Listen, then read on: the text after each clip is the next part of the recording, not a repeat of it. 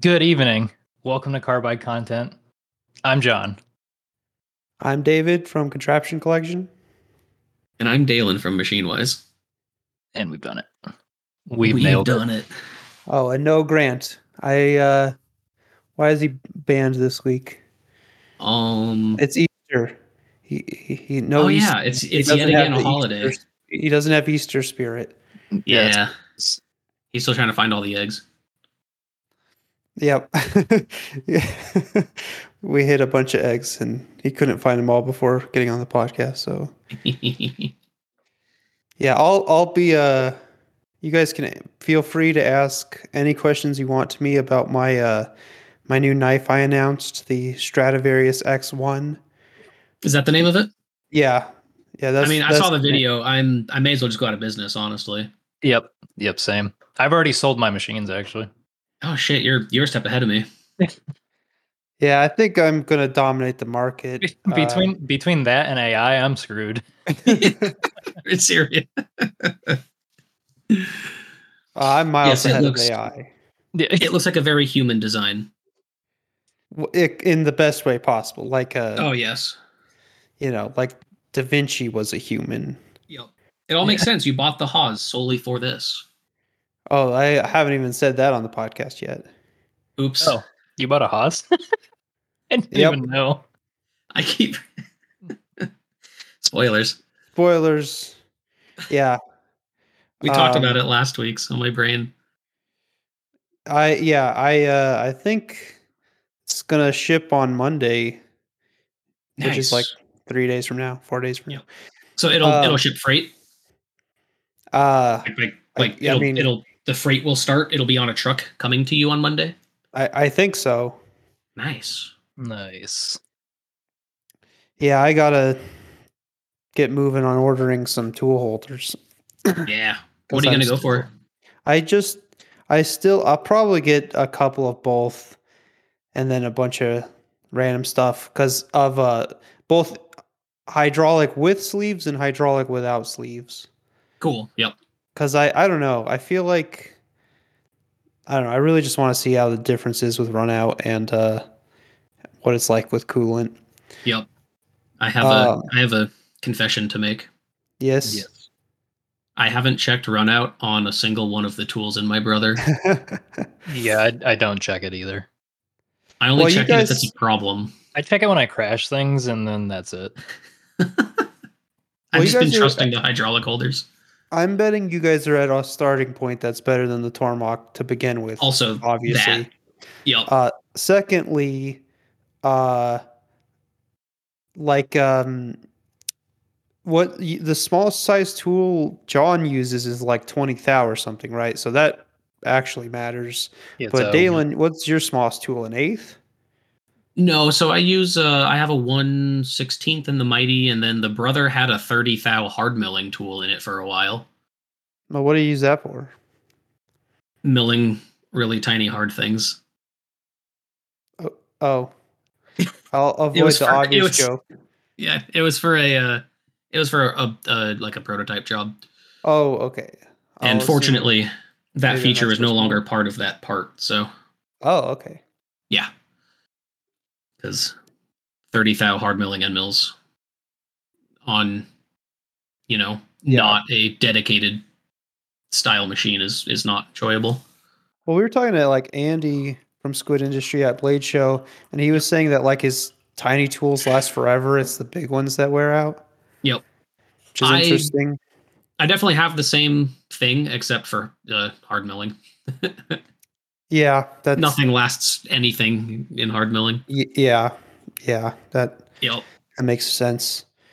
But if I can get better run out, then like the smallest I use is a 16th because that's where, like, I feel like it's kind of pointless to check run out with my Tormach because, I could. Like I scratched a little mark on the spindle because the spindle you can put tools in any orientation. So I could like fiddle with it and like, for the probe I do, I try to always put it in the same place. But like for most tools, I don't want to like always try to be like, okay, the letter T on the laser engraved word Tormach, I'm going to try to match right with this scratch mark and hope that the run out is still, what I got it to. Yeah, exactly. And like, I don't know, they're just, yeah, I could open up some, interesting design possibilities with my crazy lobed holes in the future if I want, because I'll be able to use even smaller tools if I want to. Definitely. I am curious to see your findings on hydraulic with sleeve versus hydraulic without. Well, I did go ahead and decide to get through spindle coolant.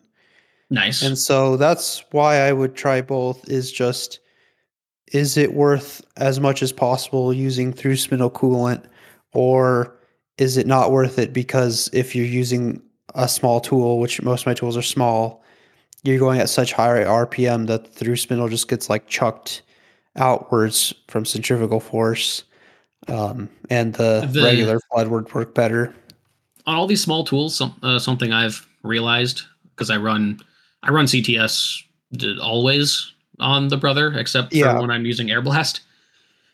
On all these small tools, the stick out is so short that yeah, it cones, but it's still very functional because there's no Well, distance for it, you know.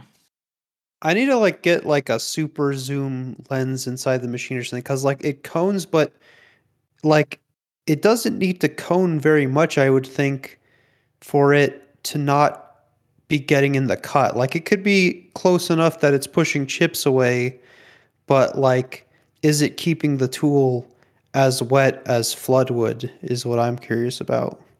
So I'm running on the finishing pass for the Slift T blades. I haven't gotten an MQL setup yet for the through spindle air, so I'm using through spindle coolant just for the finishing pass on the bevels, and I'm running that at all the RPM, so 16,000. Nice. And I've tried it with just flood, I've tried it with just CTS, and I've noticed no difference in finish. And I've also done it with just air, and the just air is a garbage finish. Okay. Yep. So yeah, I think Like for hard milling I would try I did get MQL. I don't know how much and hard milling I'm gonna do. all of it. Well, well, I decided I had been hard milling the bevels like the entire bevel. Yep. Um, I kind of stopped doing that for a while. I could go back to hard milling the bevels, but it was warping the blades on me so much because I only have a bevel on one side that I think it might be better to do the bevel beforehand, and obviously it would save machining time and stuff too. Yeah. And I'm also, I mean, I guess the machine time would become the same if I do want to try making angled fixtures to put the bevels at an angle so I can just cut them flat. And I guess if I did that, the machine time would basically become the same. Yep. You could Hard also or get soft. a nice shiny mirror finish hard milling them that way. Yeah, that would be sick. I should Yeah. try that. I should try that at least once. You have many things to try, and I'm looking forward to seeing I the know. progress. Yeah, um I guess I'll just finish. I'll say like my updates besides the machine is just, yeah, I made this April Fool's video. I've been working on another more boring regular update video, but I was kind of feeling discouraged and confused about it. So like the day before April Fool's, like we had kind of talked about April Fool's stuff before, like how Yep. like it'd be funny to do this or that. Um and like it was like the night of April Fool's, like the night before, and I was like, I just want to do something fun. And so I spent like 6 hours from like, Oh gosh. like 9 p.m. to 3 a.m. or something. And I designed that knife and made a script and, quote unquote, filmed it and edited it, uh, just in one straight run. And, That's awesome. but it was very fun to do. I My bet. only I mean, it regret was. is I could have made it even worse. Looking back on it, I thought of so many other terrible things I could have done. Oh man, it was wild just seeing it in my recommendeds because I had no idea you were working on it. Yeah, because I didn't Just say it like, because wait, I what? I was just like, I only have a few hours to do this. Yep. I have to decide now. It was a fever dream video. For some reason, I did it. Well, I'm glad you did because it was entertaining. Yeah.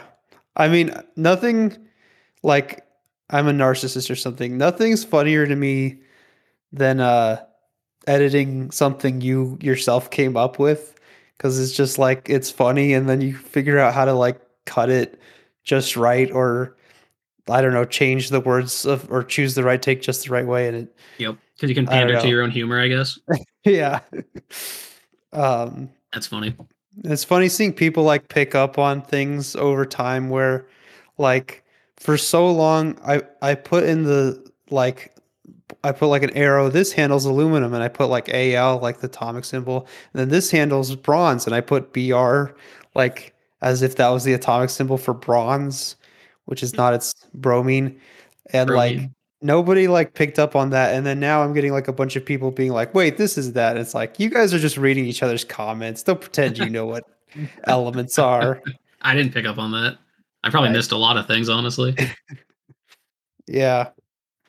Um, but yeah, so I'm hopefully I just finished editing like the real video I should do, or well, I didn't finish editing, but I finished filming everything and then doing like a rough edit, and that I'm gonna probably have cleaned up a little bit by my editor I work with. Awesome. Then I gotta start hurrying up with getting ready for the Haas. You have so much Haas content to make now, Yeah. I hope so. I hope I right? can do a ton of So, cool stuff. are you using your own riggers to do or not the install, but the rigging of the Haas, or does Haas have their own people for that? I'm going with the company that the Haas rep recommended in town. Okay. Okay. So And then, do you know when it's supposed to hit your floor? I don't. Okay. I don't know, because I assume it's coming from California, and so if it ships on Yeah. Monday, I mean, it'll get there in like 3 days, if yeah, not. I mean that'd be crazy. If I guess it is possible it's going to be here next week, which Yep. is insane. It'll really depend on your rigger's schedule. Like it'll go to their warehouse, and then whenever Oh, they are right, yeah, available. Yep. yeah, I think that's what's happening. Nice. And you Uh, you you officially have three phase? Like there's yep, actual voltages going through wires and stuff? yep. I think the final inspection stuff was done. Although it was like weird because like waiting for the very last one, some guys finally showed up. I don't know if it's the city power or like the city like it's weird because it's like I didn't think about it first. Like the power companies are like these regulated monopolies, Uh-huh. but they I guess have to have like independent inspectors too. So I got you know inspected by the utility company and the city, I think. Oh, interesting. Um, I don't know. Like it seemed like there was several several inspections, but whoever did the last one, they just kind of briefly looked at some stuff and they looked at the box and they're like, "Oh, so nothing's hooked up?" And the guy's like, "Yeah, I guess they're doing this for a," and he like looks at his notes, CNC machine, whatever that is. It's like, okay, What? well, I would have thought maybe these inspectors might know that. I mean, I guess they don't have to, but Right. I don't know what else people use three phase for. Giant I mean, flour mixing industrial. machines. Yeah. It's all industrial. Like they shouldn't, I don't know. Seems up their alley to understand to some extent. Industrial equipment at the very least. Yeah. But yeah, I guess hopefully everything goes smooth, but there's green tags on things that say it was inspected. Cool. You're official. Nice. Oh, Hell yeah. So what pizza have you party guys when the Haas delivers? yeah. What are you doing for air? I have we have a nice Kaiser air compressor. Nice. Yeah. Yeah, I think I should be good for a while. Yeah. You should be. Although it's just like going to be a hose on the ground. Like we were trying to find somebody, I don't know, to like, I don't know. Maybe I should just do it myself. Like the problem is there's like garage doors and the ceiling's kind of high. So if I want to do like real airlines, I feel like a little intimidated about how the best way to do that would be. I know Saunders did it himself. I think Lucas did it himself in his newest building. You should do But like a eventually I probably should do something. fast pipe or whatever. Rapid air makes it. Yeah. Rapid Air, yep, PEX. That's what I was going to recommend. I need to do that in my shop as well. That's next there's a on my bunch list. there's a bunch of cheaper knockoffs too that will also use the rapid air. Like the components will still work. So Oh, cool. Okay. Yeah. Is this also the one where you can like lay out your shop on their site configurator? I'm pretty sure, yeah. Yeah, see I'm gonna have there's to do that for myself soon as well because drawing. I'm so overdue for that. Yeah. I Yep, have I so just have many air air hose. hoses. Yeah. Yeah. That's what I have. Yep, I've just got I a network of them. Yeah, I think Grant too. Yeah, Nice. What have you guys been up to? John, tell us your things. Well, I've been busy doing Uh-huh. stuff, Yep. you know, like other people with eyeballs. So yeah, I'm a busy human. He's just Uh, been watching my video over and over. exactly, and sending David videos of myself. Has production been going well? Yeah, actually, the mill's running right now, and then Oh, nice. the air compressor's been running for like 6 hours today because it's all Oh hard milling. gosh. Oh no. And I was like, I wonder how long the way covers would last like this if you like they stayed dry all the time.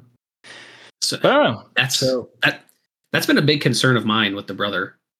Yeah, I kind of like I don't worry about it, but at the same time, like I've heard at least for my year, it's like a 2019 VF2, getting way covers for it is really difficult. So I'm like replacements are really hard to find. So I'm like, if they do go Interesting. out, yeah, if they Do you do go have out, what do you do? You know? do you have a washdown coolant at all? Like any secondary coolant pump for washdown? No, but what I was thinking was I have like a pretty powerful, it's not an aquatic pump, but it's like a submersible pump that I was Oh yeah. using for some of the tumbling fluid. I was Oh like, I'll yeah. just stick that in the tank Oh totally. and then run that against the, it's really, all I care about is the X way covers because that's the That's thing where that like really all the movement is. Yeah. Yeah, that'd be super easy to do. A little bit of Yeah. silicone hose and At the same time, I'm like, is that worth my time? You know what I mean? it could be. I think it might be, honestly. I've been told by like everyone at Yamazen, every brother tech, every applications engineer is like, you don't need to run your washdown coolant on your way covers. You don't need to worry about your way covers ever. Mm-hmm. I'm just like, uh-huh. Well, I kind of And like, yet, yeah, well, it's kind of like, does the chip shape matter? So if you have stringy chips, I bet that's pretty bad for the covers. But if you have like right? dust that's getting under the covers anyways, maybe because the covers are old enough at this point where they're rippled, so Yeah. they don't what do you call it? They don't squeegee Seal. yeah all the chips anymore. And like I don't care that much because Right. it's just gonna it falls down there and maybe it falls on the ball screw, but it'll probably be fine, kind of thing. Yep. So, Yeah, I think the ball nuts also have a wiper seal on each end too. So yeah. So that's just What like if- something I was thinking of today, but I'm like, whatever. What if they start making way cover covers? Ooh. telescoping covers for your telescoping covers. Yeah. I think It's like that's one of those things, you have like a machine that can supposed to last a while, but like if you can't get parts for a wear item, then Dude, right? like what do you do? Seriously. They're really not an easy thing to like procure like somebody else is going to make. They're kind of hard to source. They're shaped weird Yep. and they have I don't know, they're pretty special honestly for as simple as I mean, they're also pretty damn accurate. Like yeah. they have to squeegee on each other and they're a moving telescoping assembly. Yeah, I've had them apart a bunch of times, and like when you have them apart, you re-grease like the inside. They're like I think they're Teflon. They're essentially like Teflon bearings, but they're just right on top of each other. And I noticed Yep. if you get the balance wrong, because they're kind of slotted, then they won't equally collapse. Essentially, like one will collapse halfway, and then like until it hits the other one. But they're kind of designed to be okay with that, anyways, because they have like bump stops on them. Yep. They're kind of weird. They're kind of cool for, like I said, as simple as they are. But Yep. yeah, I'm surprised they've actually lasted as long as they have. Yep. This is I don't 4 years, 3.5 years now. Okay, yeah. Are your bump stops still working? Do they not clack?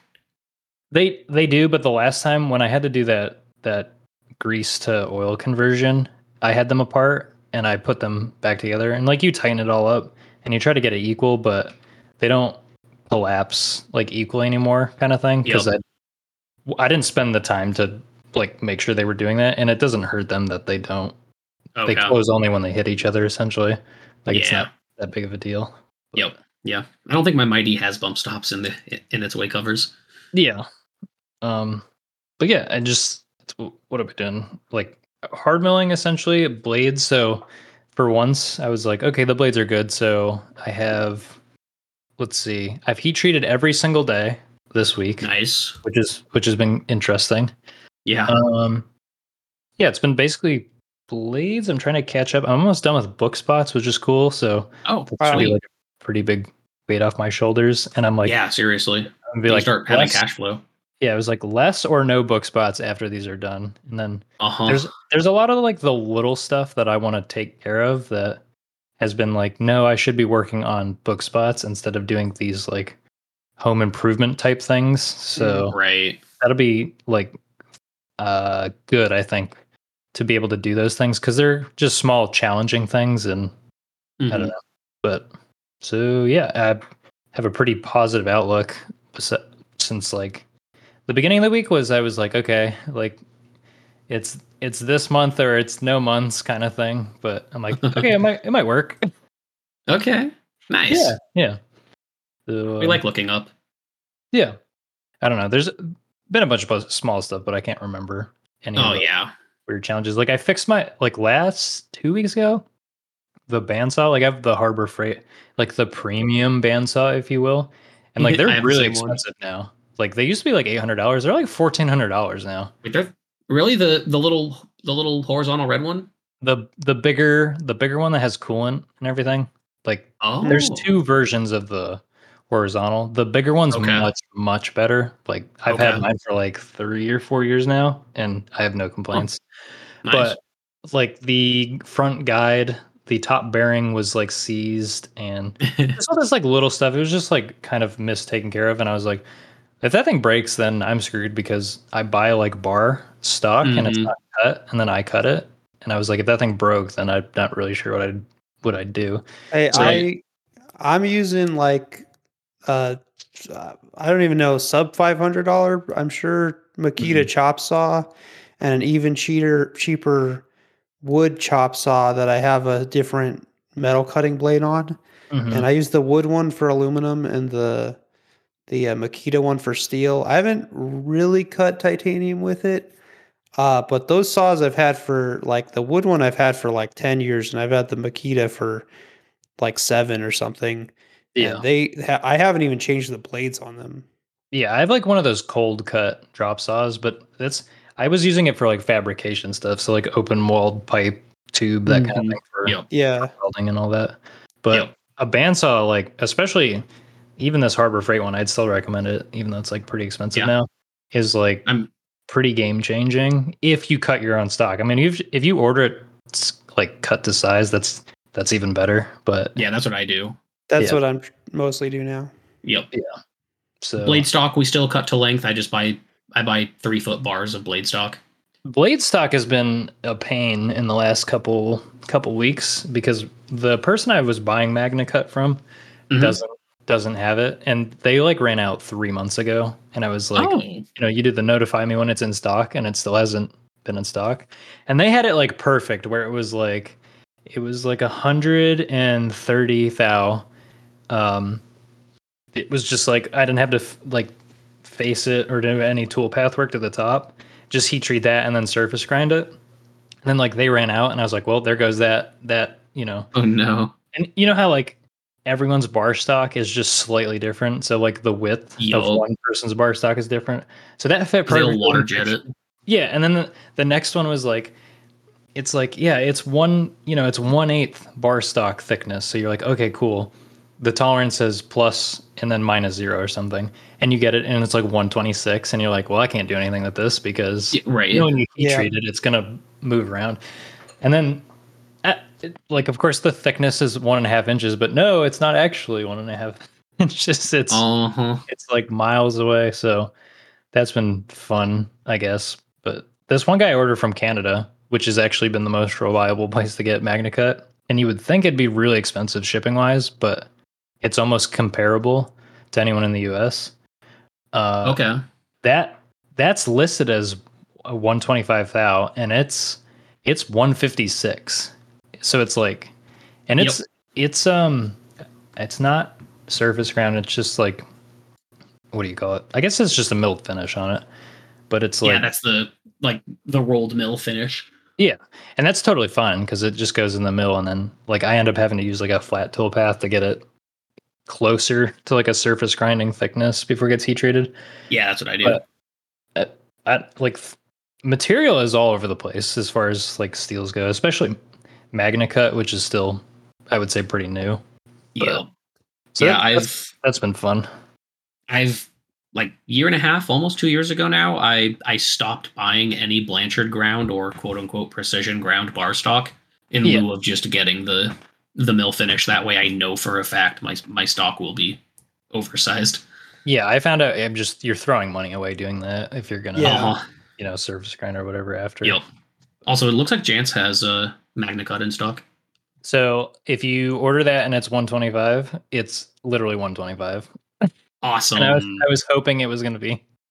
That was what I messed up on last week. Yep. And you know so what the annoying. funny thing is? The funny thing is, I was like, I'm almost certain I've done this before with Jans, and it was with 20 CV like 2 years ago, and I was like, yep, shit. Sorry. Yep. Gosh, they have a 5/32 option for thickness. Yeah, but what I was hoping was that it was going to be close, and then what I should have done, oversized but close. What I should have done is I'm complaining, but a simple solution would have been to call them or email them. So it's really my solution at the end of the day, but can't they just put a spec sheet or tolerance or drawing or something? So what's on the website has a tolerance, doesn't it? It's like 10 thou over and 0. And I was like, oh, hopefully it's gonna be 135. And it was like pretty much dead nuts 125. And I was like, damn. Does Jance in particular? Because I've fought this issue a lot in the past and learned my lessons the hard ways. Yeah. Yeah, I don't see a tolerance on Jance, but how busy is your surface grinder, Deylan? Not. I feel like someone could make money, just literally make a knife stock website for people and just make things actually the correct size. Just sell 1-inch rectangles that surface ground to whatever length. That's funny. I mean, to whatever thickness. And it's just like, it's all good. I promise. It's within a thou. Everything's like within a thou. Yeah. Like, and like, the people who buy from Jance, most of them are probably just hand grinding stuff, Most of them aren't doing CNC, but I bet there's decent market for some people out there who are making higher quality stuff. My most outsourced thing, or not outsourced, the most outside work I take on is surface grinding. Yeah. Well, it's like I'm complaining about Jance nailing the size they list on their website, and what I'm wanting is people to lie about the size. Yeah. Like, what I'm really arguing for is something really stupid. The thickness is accurate, but it's not like the surface finish and quality you want. Yeah. Well, it's just because of the way, like, at least the way I'm processing it, the thickness doesn't lend itself to being like helpful at that nominal 1/8 or whatever. Mm-hmm. But so yeah, that's been, and then like steel went up, at least from the last time I ordered, like $25 or $50 for the same amount. I was like, holy. Yeah. How much do you usually order at a time? Like how many blades worth? Like, what was this? This was 14 blades worth, so it's really small quantities. But the next one's gonna be like much bigger, just because I'm like, everything's pretty all set now. Yeah. I've been buying. I'm hitting a point where I really should just start buying sheets. Yeah. But I really don't want to have to figure out a water jet solution. Well, that was like finding someone. Yeah, so what I do for the handles is like it's titanium and it's rectangular square. And there's this guy in California that like I bought some off eBay years ago, and I keep messaging him. He doesn't have it listed. I'm like, "Hey, will you sell me this again?" And he's like, "Yeah, sure." And it's like super cheap, so I'm like, "Why would I not?" But it's sheared material, and the thing with sheared material is like it usually has a bend in it if it's Uh-huh. near one of the ends of the plates or whatever. And I'm Right. like, okay, next time we're getting material water jetted out of a plate because I'm tired of Yep. the plates showing up and there's a bend in them. And I've had a couple knives in the last couple weeks where I'm like, why is the blade not centered? And it ends up being Uh, that the stock, and truthfully, I never really cared about it because I thought machining it would be totally fine this way. mhm, You machine the correct, like the concave in a certain direction. And I never paid attention to the bend. But mhm. so what I started doing was like, I got some in like this last week, and I'm looking at the plates, and like some of them are like pretty bent because again, they're sheared. Yep. So I started bending them flat with just an arbor press, and that's already Mhm. made like a humongous improvement in actual like the knives go together more normally. And I'm sure people are like, the stock wasn't flat, so that's on you. Yo. But before it was like it would be fine because you'd be able to machine it, and you would basically want the bow facing towards the blade, and it always kind of work. But Mhm. so that's just been it's been like the small quality of or process improvements, I guess, that have really been needed that Yes, it have adds up. helped killing me. Yeah. Like the next thing is the quench plates for like heat treating. They don't like heat gets stuck in them for too long because they're too small essentially. Yeah, So mine I'm are too. limited. Yeah, I'm limited to batch size, and I ran into a funny issue today. Um, in the furnace itself, like the blades go into this a steel bag or whatever, Mhm. and you pull them out, and then they get quenched on the plates. Well, I've had them if the bags touch at any point, sometimes they'll get stuck together, or they'll just stick enough to where it makes it hard to pull them out of the furnace. Do you like? I don't know. So our bags Like do touch, and cracking we don't wire. have that issue. Hmm. But I have had it in the past. I think it's specifically when the blades in the bags are touching each other. Hmm. So the way I have it is like they're racked vertically on Okay. ceramic like posts essentially. Yep. I used to go And that route. so what are you doing now? They're just stacked? I do. So, yeah, they're just laying flat now on the floor. It's less important because we hard mill everything now. But Yeah. I want to go back to doing it spine side up or like spine side down vertically. Hmm. But the reason I stopped doing it was back when I would finish machine blades and then heat treat. I was getting warp along the spine, so it wasn't tacoing, it was banana-ing. Yeah. So what happened today was I'm honestly it's probably because the way they're racked is not very good either. Like Okay, I got kind of caught, or one of the bags kind of got caught on the rack as I tried to pull it out, and it like I've had one of that. the Yeah. bags. Yeah, like whatever, pretty simple. But it ends up like I didn't get it quenched straight against the plates. It was just like there was one wrinkle or something for me doing Oh, that. And yo. so I took it out of like everything's good, and I'm like checking them on the surface plate. How out of there's always a slight bow, which is totally fine because Yeah. there's some thickness built in there to surface grind them flat or whatever. And like one of them's bowed pretty bad. So I was like, oh, I've been bending the titanium. I'll just bend this one back to straight. And some of the blades actually totally fine, but this Yep. I stuck it too far. And I'm like bending it, and it snapped. And this thing shot across the room, and I was like, oh, well, that one's scrap. Like right I've off the snapped a couple blades. The first yeah. blade I ever snapped was actually a I was doing blades for someone else. It was just some prototype blades, so that it was customer supplied material, and they Whoops. needed a certain amount, and Yep. they sent me that certain amount, Yep. No. and the stock was warpy already. And heat treat them, and they're coming out warpy. I'm like, hey, these are warpy. They're like, well, let's see if we can straighten them. I'm like, okay. Yeah. Got through all of them. Last one, snapped it in half. Yeah.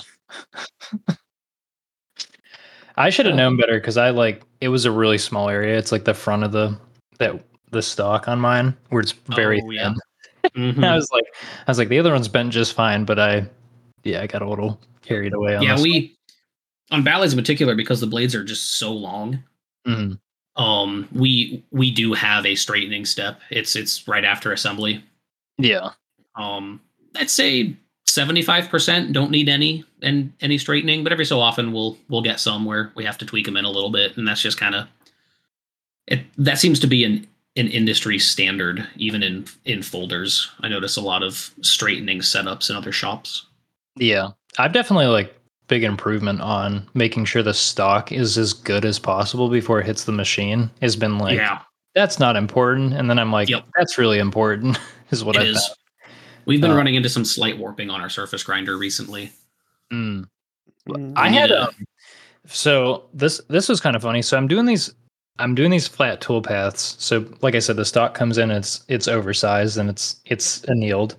So I'm cutting it down from 156 or whatever to 135, which is enough to, if there's any bow, be able to bend it or get this surface grinder basically to get it out kind of thing. Yep. Are you taking And it all off one side? yes. Okay. And so what I found was the flat tool path, the way I'm running it is it's a 3/8 end mill. And I'm going to a 1/4 inch when some new tooling comes in.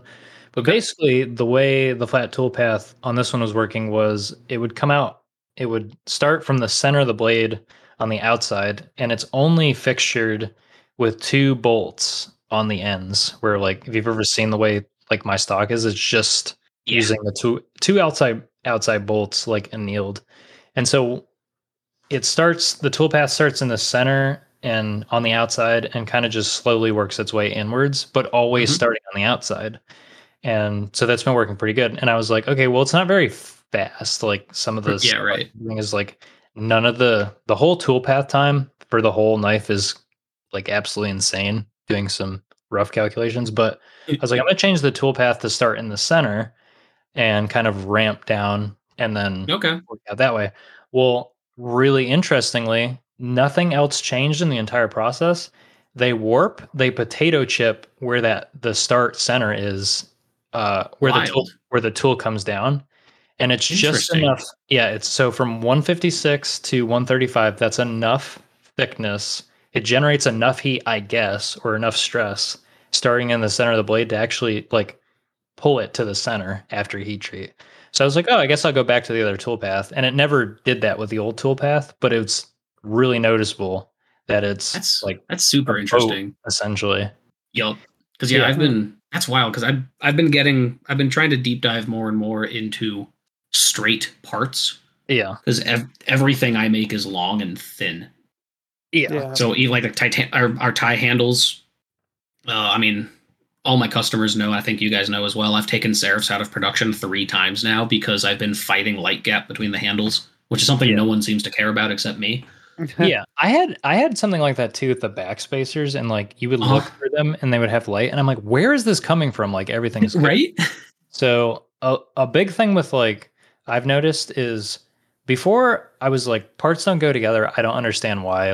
I check the size and they go together. So taper has been a huge thing, or it used to be a huge thing, and Mhm. until I started doing that high feed mill strategy Yep. essentially, and Yep.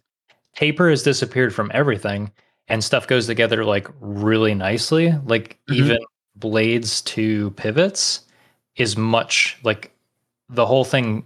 There's no hang up anywhere because it used Yeah, to just the short pivot hole would have taper in it, and it's so just so much less cutting force. yeah, and so a big thing to me has been well, it's not that the machine isn't accurate or the tooling, blah blah blah, strategy wise. It's most of the stuff you've been making has a taper to it because stuff bends. And the Yep. same thing Everything with is rubber. yeah, the same thing with floor finishes and being flat. If you take a big tool, see what I was thinking before was you take a big tool, right? And you take a Mhm. nice wide step over.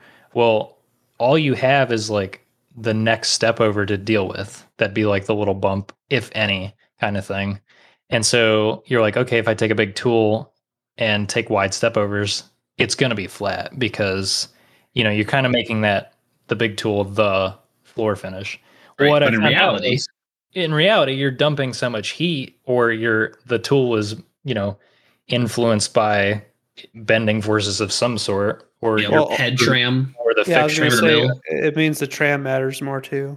Yeah, and so I like went the opposite way and basically like a very very light depth of cut and a smaller tool and a Yep, much smaller basically. step over Yep, and like surfacing flats basically. yeah, it's flat actually, and the biggest thing is it tumbles extremely fast in comparison. Yeah. You don't have like the gouge marks that get left over from it, like either like a tram error or there was a bow of some sort.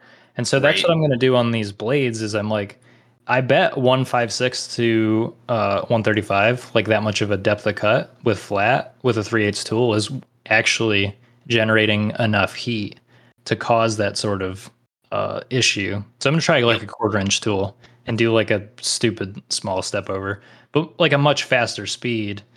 And it just goes to like back to like high feed, like roughing strategies, which is I know we're too young to know that this was a thing, but when it first came on the scene in milling, people rejected it because it was like, there's no way you can actually mill that fast kind of thing. But the cool thing with the strategy is it dumps like no heat into the part. So that's kind of what what I've been doing for surfacing too, I guess. But Right. Put all the heat into the chips. yeah. So it's been interesting. I may be young, but I came from manual machining for about 5 years before CNC, so I definitely have I still got to experience that transition. I definitely had to deal with older guys who high speed machining tool path strategies and high feed were like super foreign, or they thought it was dumb or whatever. Yeah. Or they thought just using carbide was dumb. It's like, oh, you can't even get enough surface foot per minute that the calculator says because the RPMs doesn't go that high. So you might as well use high speed steel. Yeah. It's like, what's funny is like for hard milling the blades, like after they've been surface ground and everything, I have found for the adaptive that doing like a really light with the cut and then like a pretty big depth of cut doesn't work for subsequent operations for some reason. And by this, I mean like you get the ghosting from other tool paths. For some reason, doing a light width of cut with like a high depth of cut, even taking like really small stair steps, like intermittent roughing steps or whatever, still leaves ghosting. But if you do something where you take like 50% plus of a tool diameter and do like for roughing the blades, I'm doing like the depth of cut is like 1.5 thou. So like skimming it essentially. It won't leave ghosting marks. And I don't exactly know why, because the tool paths are almost identical. They're just flip flopped. And it won't do it. Like, how's that affecting your tool life? It's almost the same, which is also interesting. What tool are you using? It's a 3/16 5 flute with like a 10 thou corner rad. That's wild, because whenever I tried to do more of the really shallow depth, much larger width of cut strategies back when I first swapped over to my Harvey hard milling profile end mills. And they have I think it's a 15 thou corner rad. Yep. And I was following their recommended surface footage and chip loads and they're like couple thou depth of cut, 30-40% radial.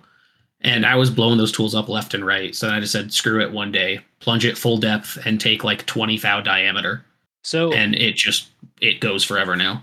Yeah. So what I was doing was that, but because of the ghosting thing, I have to do this like wide with the cut. And off the top of my head, it's like, it's 140 surface foot. So that's 140 inches per minute. And then it's 3 thou and 2/10 chip load. So feed per tooth. And then the depth of cut is like I said, 1.5 thou. Interesting. And a 1/8 step over. So 0.125. And that works really, really good as long as your stock is properly set up in Fusion. Because if it's like it sees something it didn't expect, that's like 40 to 38 inches per minute. It's just like not good for the cutter. Yeah, exactly. But it's funny because it like at 1.5 thou depth of cut, it's like are you rubbing? But it like kind of just glides along the top and doesn't make any noise Yeah. when it cuts. And Well, it's I mean, kind of cool, actually. yeah, take a large enough, chip load and you won't rub, which is Yeah. nice, and you're obviously not rubbing. Yeah. I do But love high feed milling. yeah, I don't understand. I kind of do the physics behind the ghosting thing where it'll show up all the way through like three different So like finishing on bevels in strategies. particular, right? Yeah, and so Gotcha. I wonder if it has something to do with the way like Fusion calculates a step, like an actual width of cut, like a how it takes a width of cut versus, or maybe it's something to do with like the stair stepping, but I don't know.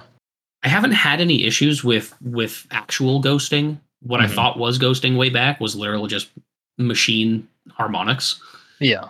But that's also because I rough, semi finish, and finish with the same tools, not the same tool, but three of the same tool.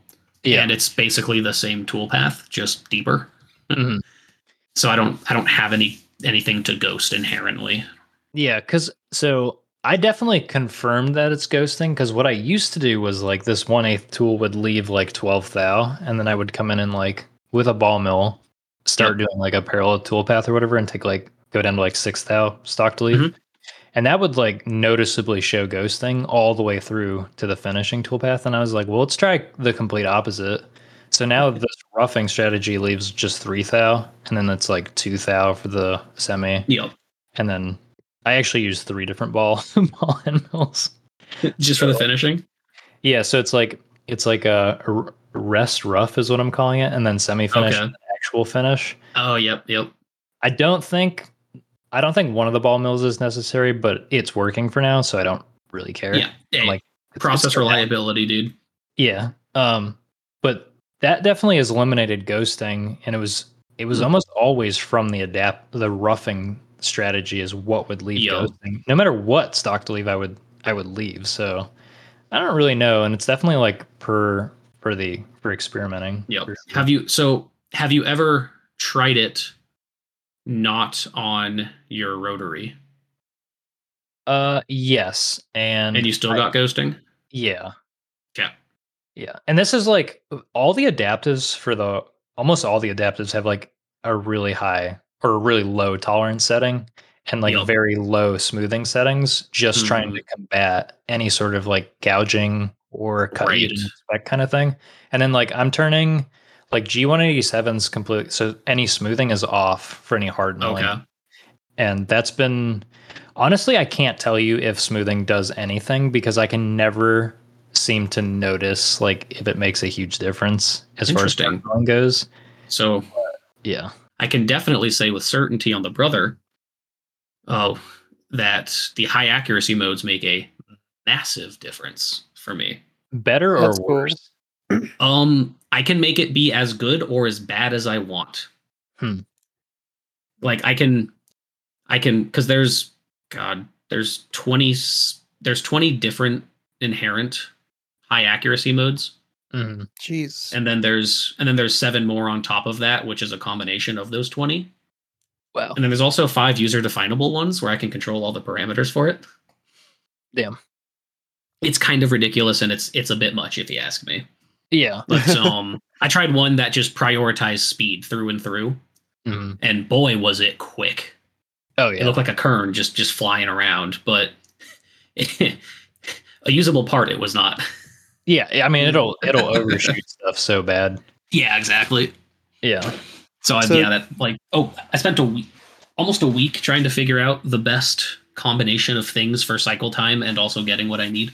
I think that's kind of like where I landed up at, where I was like, so at least the way any of the Haas documentation lists it is like if you use G187 and then you do like P1, P2, P3, P3's like that's going to be what was it? It was the smoothest, most accurate sort of. So it's going to be slower and it's trying to hit essentially commanded points. And then P1 is like you're roughing and you're going to overshoot if you're going fast enough kind of thing, or it'll like turn around a bunch. But there's other settings you can change. But what was happening was I was like, I would do something trying any of the G187 commands. And then I'm like, well, I feel like I'm not getting a noticeable improvement versus just leaving it off. And leaving it off, I think, is like to default, kind of like a medium between the two. And I was like, I'm just gonna narrow down getting good results without it.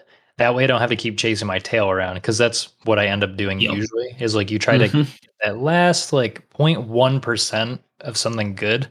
Yep. And it just seems to be working now. And then also like kind of forcing the toolpaths that come out of Fusion to be as good as possible seems to have been like really more important, at least on the slower toolpath stuff, than the smoothing settings. But there is a Yeah. case like titanium, I'll definitely run the smoothing settings do have a noticeable difference.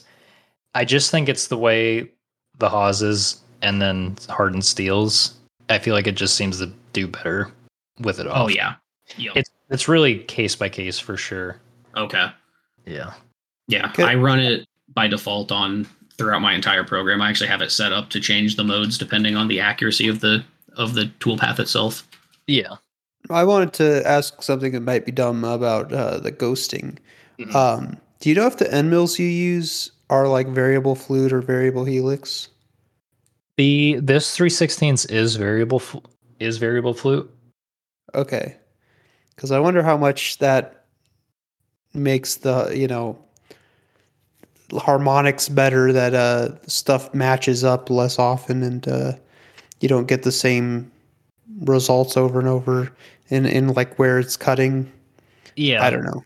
I mean, you can have like so like if you're stair stepping on a bevel that has a pretty low, like a shallow angle, and you take a very light depth of cut versus like a very deep depth of cut and like a light radial cut, I mean, those forces are completely different, where it's like one's pushing down on the part and the other is pushing the side of the part kind of thing. Yeah, So it's like maybe it has something to do with the way it's fixtured and the part and the tool, the pressure that it creates, that it overcuts doing a light width of cut. And maybe that's something to do with one, like the, who knows, the smoothing or the way the stair steps are generated, or like we just said, like the actual physics of the thing cause it to overcut. Like it's not actually commanded to overcut, it's just the way stuff is actually reacting that causes it to do that. have you tried using like different sizes of stair step? Yes. Yep. Wait, like for one is a different size for roughing than what you use for finishing. So it's the way the adaptive is, it's just roughed and then it's got like the intermittent stair steps. So at least in Is this Fusion, the 3D adaptive? yeah. So, Okay. so it gets like kind of confusing a little bit. So in Fusion's 3D adaptive, you have your general step down, and then you have a fine step down, but then you have another setting, and I can't remember what it's called off the top of my head, but it's like, Minimum cutting depth or something? yeah, but Or there's a checkbox for it, and it's like, Is what it is, like identify flats or identify shelves or something? well, there's like machine yeah, there's that cavities is too. for bores and stuff, and then there's another one that's machine shallow areas is what it is. That's what it is. Yeah. And Yeah. so in machine shallow areas, you can do another thing where it's like, uh, in between your fine step down, if I remember this right, there basically it'll divide it based on a step over amount. So if this area is inside the step over amount and the tool can fit or something, do you want to divide it more in a depth way? So then you Yep. can do something like, oh yeah, like 1 thou depth of cut, and it'll kind of break something up even more. This is like, I don't have Fusion open Yeah. in front of me, so, but the way that the light axial toolpath works was the normal depth of cut and the fine depth of cut were matched. So it's like 1.5 thou, 1.5 thou for both of those. And then any of the fine, what did we just call it?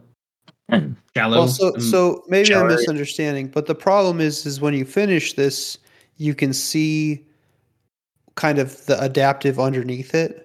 Yes, you can see the wavy stair steps because Because I've had something similar where even like I do like a 3D parallel surfacing toolpath one way, and then I do another one like 90 degrees to it, and you can see the underneath one, even though you theoretically should have cut away all that material. Yes. And so it is strange. But I was trying to figure out if you make the numbers different enough from step 1 to step 2, does it disguise it more? I don't Yeah. know. I've noticed, like, this sounds pretty obvious, but a finer step down is going to basically not ghost as bad because Right. the tool, like your ball mill, because that's what follows up.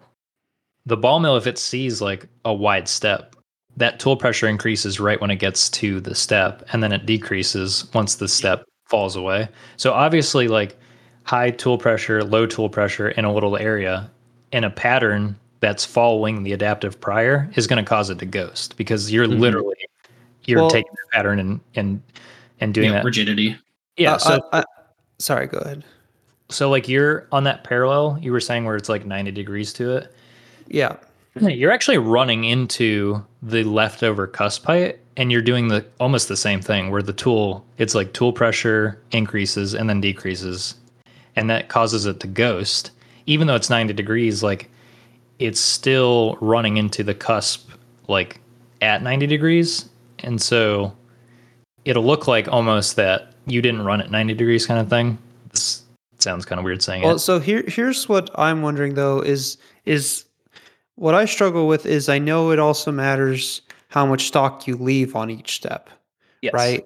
Because you can have different step heights, but then like they're 1 thou steps, but then you could leave, 2 thou from the finished surface, or you could leave 20 thou, Hmm. you know, and the steps are still only 1 thou, but there's a bigger amount of material to get to the bottom.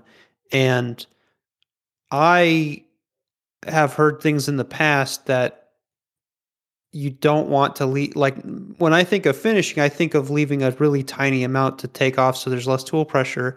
But maybe if you're having ghosting problems, you do want to take a bigger cut so that the difference between the cusp heights uh, is less of the total cut, and maybe it'll matter less. So I don't know. you're thinking like if you left more material from the adaptive, that gives you more material for the following tool to cut, which would get really Yeah, interesting. So at least in my experience, it's definitely not the case because of tool pressure matches what's left behind. And then with a lot of stock to leave, that causes the tool to actually start really following what was left behind, but it's literally like material, tool, machine, fixture dependent for everything. And at least that's what I found for hard milling is like extremely low remaining stock plus high tolerance has been working. Because if you do like the typical default adaptive tolerance, you're also probably leaving with smoothing. You're probably leaving like an additional thou and a half on top of your stock to leave that you might not be considering in your like mental calculation of what's left over kind of thing. yeah. Because like we always talk about this, like the theory that we never seem to actually have experience with in reality is like, oh, if you leave too little, then the tool rubs because the edge of the tool isn't actually cutting. I feel like maybe that applies to like lathe stuff where there is actually like the edge is often like, pretty significant. It's not like a sharp, like end mills are pretty damn sharp most of the time. So I don't know. I feel like we're always talking about how we can just do infinite ghost passes and we're still taking off on material and it doesn't just rub. But I guess that's what the theory would be is if you leave too little material remaining, it's going to ghost because it's really just kind of smushing itself against all the hills and not taking a real cut. Yeah.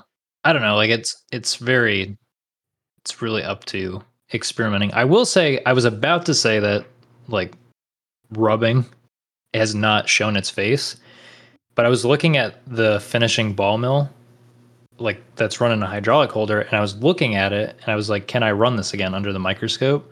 And usually, like you look at a cutter and it's chipped, like it's got edges chipped on it, whatever, Mm, like the coating's gone. There's a literal like void in the cutting edge, and you're like, okay, that's bad because obviously you're gonna leave a little stair step where it's not there.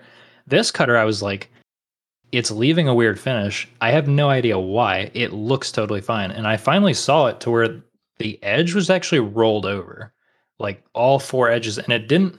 There was no like visual indicator that it was broken or anything. Like it wasn't chipped or like actually had like a toothy look to it. And I think that actually was the tool, I don't know, rolling over or smearing. Like the finish wasn't very good, but like the coating and everything was there, but you could see a diameter difference where the cutting tool path was using the tool, but it wasn't chipped or anything. So I wonder if that's actually the effect of rubbing. But like you said, rubbing usually doesn't show its face unless you're like, you're taking 1/10 or 2/10. Yeah, I mean, and I guess like we are talking about hard milling, and definitely we do see tools wear out fast. So I'm sure there's like some blunting of the edges going on. Yeah, the Haas because of the heat thing. The spindle moves too much for it to even matter. Yeah, lucky me. Like it grows. Yeah, no, So, yeah. Yeah, so you end up spending 20 minutes hard milling and the temperatures increase 20 degrees. That thing's not where you expect it anymore anyways. Yeah. I keep forgetting what I was going to say. Deylan, you say something. I need a rotary. No, you don't. I do. You need a fifth axis. Well, clearly that as well. Please so here's, I don't know. If I was to do it again, I would just stay 3-axis and then save up and get a real 5th axis. It's just me at this point. Well, the Brother T200s are really nice, supposedly. Yeah, there's definitely a place for sure. Yeah, so I mean, it'd be solely for blade bevels, and I would maybe do some high density fixturing on them as well for other stuff. But my thought behind that is, I wonder how long it would take to pay itself off in just tooling costs, because I can actually utilize the side of a ball end mill. So I think it would pay itself off quicker than I think. I don't think John was here last week when we were talking. I was saying I'm just going to consider buying a second Pearson pallet to mount at an angle. Then forget 4th axis, forget 5th axis, just mount the whole thing at an angle. So as far as like rotary stuff goes, I think there is literally a case for being, if you're a knife maker, for a rotary. Mm-hmm. Like I definitely, you can really see it. I still suck, so it's like, but definitely like, somebody who knew what they were doing could definitely utilize it a lot better than I am. Yeah, I would. I definitely wouldn't use it for live 4th axis surfacing. I would use it solely for positional, so I can actually use the side of a ball end mill. And at this point, that's literally all I'm doing, because I've found that just running parallel locked is the best way to get a good finish. Like only using XY or XZ, whatever. Yep. And then and it's not simultaneous either. It's just repositioned for the right, angle is just that like bull nose on the handles that I'm doing. Mm-hmm. But yeah, positional, like that's where it shines, and simultaneous. I think even on a Brother, like I don't think you could get as good simultaneous finish versus like a normal parallel toolpath. No, yeah, I wouldn't expect that out of a rotary. Yeah, but that was what I was thinking about while listening to the ghosting. If you could, so I've thought about, like you said, being able to use the full ball, but then I'm like, that means, and this is what I found out, is like, okay, cool, I have this full ball, right? So I'm gonna machine at 15 degrees, right? Okay, it's wearing out. I'm gonna machine at 30 degrees. I was just gonna bring that up. Yeah, the problem is when you do that, it sounds really nice. Is like and you can do this if you spend enough time. You have to track that changeover. So you have to change change the surface footage changes when you change the angle, because the diameter of the tool changes the contact point. So now you have like, it's, unless you can match it 1-to-1, like that's a change. And then like you can do it. You could definitely do it. But at least for me, it's like the angle changes, so the fixture's moving and it's a Haas. So like, right. Is it 1-to-1 is like 15 degrees versus 30 degrees. There's just so much, there's so much stuff that changes with just some angle changes, that is it worth it to track all that stuff, or is it worth it just to swap the tool kind of thing? Yeah, exactly.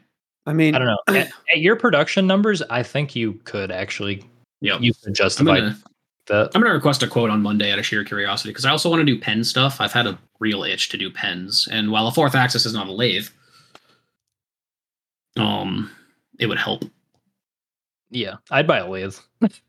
Well, I mean, I am looking right now. It's hard to justify the lathe for solely pens because new market. I don't. A couple other options that I don't think we've really explored is like there are indexable tools that have round inserts for surfacing, and I mean, I don't know. Some of like often they are bigger, so it affects your fixture density potentially, but I don't know. Some of them it might be worth. And again, you can like rotate them into several positions, and it wouldn't change anything on like rotating in a fifth axis. I feel like you'd be hard pressed to find any form of like indexable ball end mill that has good enough edge geometry for what we're trying to do. Yeah, I guess I don't have a lot of experience. At least on a more generic style, like insert kind of setup. I mean, there's got to be people who want that product though. Like, OSG makes one actually. It's in the catalog. Yeah, they're really cool. You buy basically an arbor, a shank, and it has a special thread that you literally thread a ball end mill tip into, and it's all carbide. We have talked about that, but I was talking about more traditional inserts. Where it just be like two. If it's a smaller tool, it'd just be like one or two, just circular inserts with a screw. Yeah, my viewpoint on it has been like that tool diameter actually matters a ton because of tool pressure, and tool pressure matters a huge amount as far as surface finish goes. That's 3/8 balls ruin and like I never messed around like getting the right surface finish for it, but it was a noticeable like they moved parts instead of cut them, and it's just because of the way the thing's fixtured. But it's just more contact area. No, I've been thinking about that because like for a while when I first got the Tormach, I was so frustrated that like I just couldn't do anything with a 1/2 inch end mill. I was so used to like 1/2 inch being the default, like in a real machine, quote unquote. Yeah. And I just couldn't. You just can't use it in a Tormach. It's too much power on the machine. You can't even use it on a Haas. Right. What I've used 1/2 inch end mills all the time in a Haas. You can, but I don't know. What are you doing? I honestly like I look at even 3/8 tooling, and I'm like, it's literally double the cost of like quarter-inch tooling. Yeah, there's the cost thing.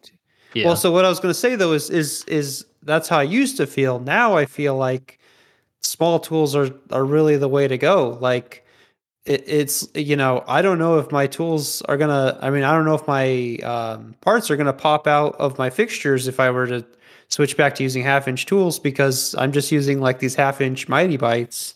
I don't know if they're just going to get ripped out of the fixture. Yeah. There's a balance with everything for sure. Mm-hmm. I usually just look at the length of depth. Words are hard. I just look at the depth of cut that I want to take, and I gauge diameter accordingly, assuming it'll fit in wherever I'm trying to put it. Yeah. What's the biggest end mill you use, Deylan? 1/4 inch. Yeah, that's what I thought. And you, Grant? I mean, John? It's 1/4 inch. How about the longest depth of cut tool you use, Deylan? My longest tool that is used in production is a 1/4 inch by 3/4 length of cut, but I really truly only need like 570 thou. Gotcha. And I keep trying to buy 5/8 ones, and I keep getting 3/4 inch length ones. Yeah, I use well, David, you should answer the question too. What's the widest? Longest? I do use an actual like end mill. I just use 1/4 inch, but then I have a little like kind of 1 inch face mill, and then a 1.5 or is it 2.5 inch face mill that's indexable. And then longest, I mean probably like a double chamfer thing that sticks out like 1.25 inches or something like that. Yeah. I don't know what my stuff's super thin. I wish everything had shorter flutes. I only need like a 1/4 inch of flutes for everything. I use this really stupid 3 flute 100 thou like wide cutter that's got a 1 inch depth of cut or a 1 inch flute length. Is it What are the you like doing with Lakeshore that? Carbide feed mill? No, I use it to cut the bore in the backspacers. Oh, that. Yeah, it It's like sucks. Is a it neck I end get a mill. really nice finish with it. is it a flat end or is it more of like a 3-flute drill? No, it's flat. Yeah, it's an end mill for sure. And they're It's cheap. just, Huh. They're like it's just like $11. it's like a neck end mill though. It's yeah, it's no, it's not. I guess it's not. Yeah, it's necked. It's 100 thou with the cut, and it's like a 125 neck, I think. So it's Yeah. just like a normal 1/8 shank. But yeah, and it's on like a, I don't know what the tool I'm holding it with, but it's like on a 4-inch long like Jeez. ER16. It's because it's got to get tilted at 90 degrees and Yeah. the bore. It's a pretty Yep. scary operation too. Like in the Oh beginning. yeah. Yeah. I mean, some of the Never. stuff I've made, I really like. I have a couple of these 3/8 inch end mills, but it's only like 3/8 uh, flute length. But then it's a necked end mill, and it's like 3 inches long or something. Yeah. And like they're super rigid, and you just take a few passes, and you can make something fairly tall. Yep. Yep.